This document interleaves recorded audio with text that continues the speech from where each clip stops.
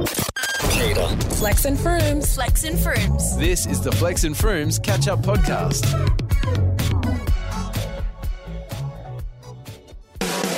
Ladies and gentlemen, it's time for Flexie's Big Question of the Week.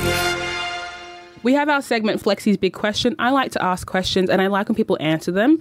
Unfortunately or fortunately, Froomey is the only person who's subject to my questions. And I think with all due informed consent, she shouldn't have to answer everything I ask. That's not actually fair. However, she does every time. Yeah. Every time. We've now outsourced further and gone to our Instagram DMs. It's Flex and Frooms. You want to get involved to ask our fans, followers and friends what they think. Today's question of the week is, why do your friends like you? And you might wonder, why would you ask such a thing? Why would you ask such a thing? The older I get, the more I realise how people's own neuroticisms and insecurities really filter the way they see the entire world. Of course. Before they've even recognised it, right? And so, and it's like, not to say it's good or bad, it's just the reality of it. The way that you see the world informs how you see the world, informs how you see people, informs how you measure their motives.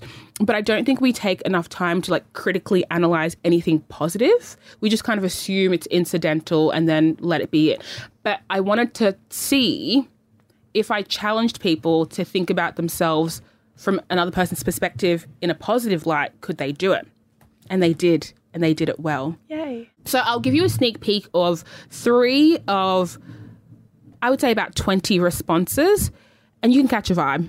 Why do you think your friends like you? Because I'm fairly chilled and calm. I let people talk, and I'm funny. Okay. I like that. Because I'm caring, funny, considerate, and I slay.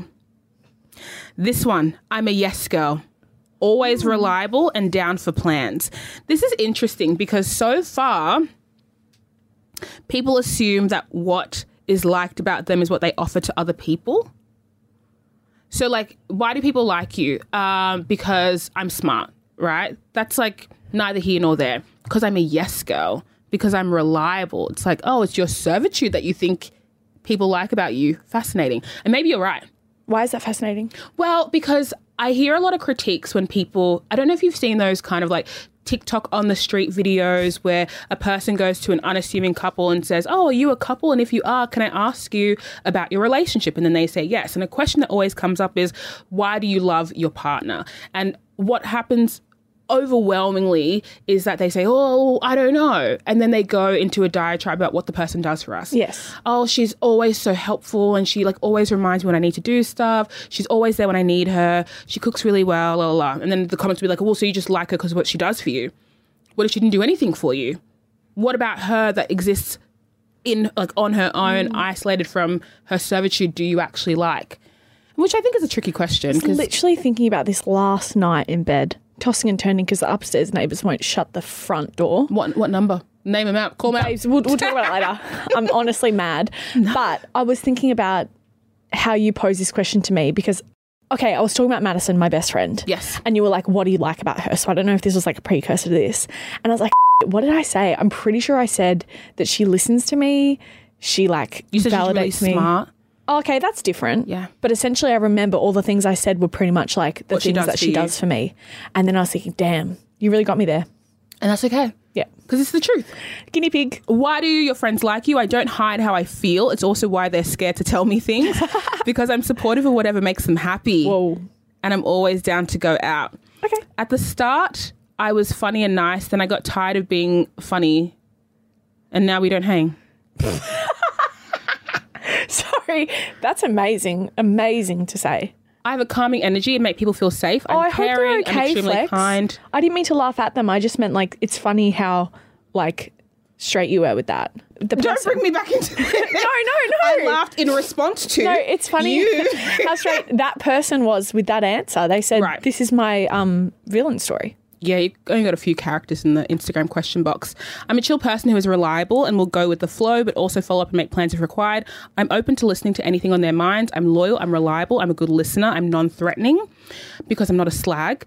I'm honest, trustworthy, loving because I'm the best at doing impressions of other people. I'm a storyteller. That's I'm funny. good. I'm upbeat. I'm down for chaos. And I always have a good attitude. Very interesting. Very, very I'm interesting. seeing themes here. Themes. Talk to me. Okay. Obviously, this is indicative of our audience, I would say, which we need to keep in mind. I really like the bits where everyone's talking about being reliable because, as we know in this modern day and age, reliable friends often come and go, and they go and they don't come. So I think that says a lot about the wherewithal of our audience.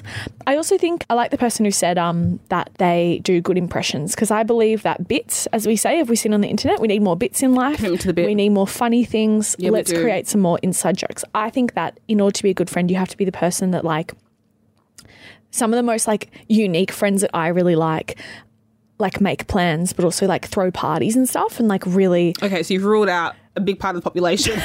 In order to be a good friend, like a lot of the friends I like personally, Okay, I've throw parties. I've thrown 2 parties in my whole life. I don't think I would throw a party. Actually, No, you definitely wouldn't. You'd have like a small intimate gathering. yeah, I do a gathering.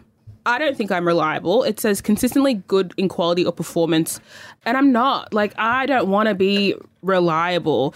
The way that I view friendship is, if I'm going to give you energy and attention, I'm giving it to you. Like, I'm seeing it through. But if I can't, I'm not going to. And something about reliability feels like it is not based on what you're actually needing at the time. Like, you open yourself up to being a receptacle for other people's stuff. Like, they need me, so I come. Doesn't matter what I'm feeling. You know, they're venting, so they need someone to speak to. I'll be there. And it's like, well, what about you, babe? You need to fill your cup first. Yeah, I guess. In a weird way, the friends that I would deem to be reliable, I think they're conceptually reliable in the sense that if I needed something, they would be there. But I don't think I test and challenge that reliability on a daily basis. For example, hypothetically, if I needed to borrow a friend's car, I'm sure my friends would let me borrow their car. But would I ask? No. Yeah, I'm not reliable. I mean, I take it back. Oh. I really believe in sharing cars. Given my 50 years of experience in the car industry, going through Combined years. every time, I'm like, you are going to bloody crash that car and I'm going to have to deal with it. And that's going to create a rift. Anyway. Miss you already. Bye. Mwah. You've been listening to the Flex and Frooms Daily Podcast. For more, tune in to Cater on DAB or stream it on iHeartRadio.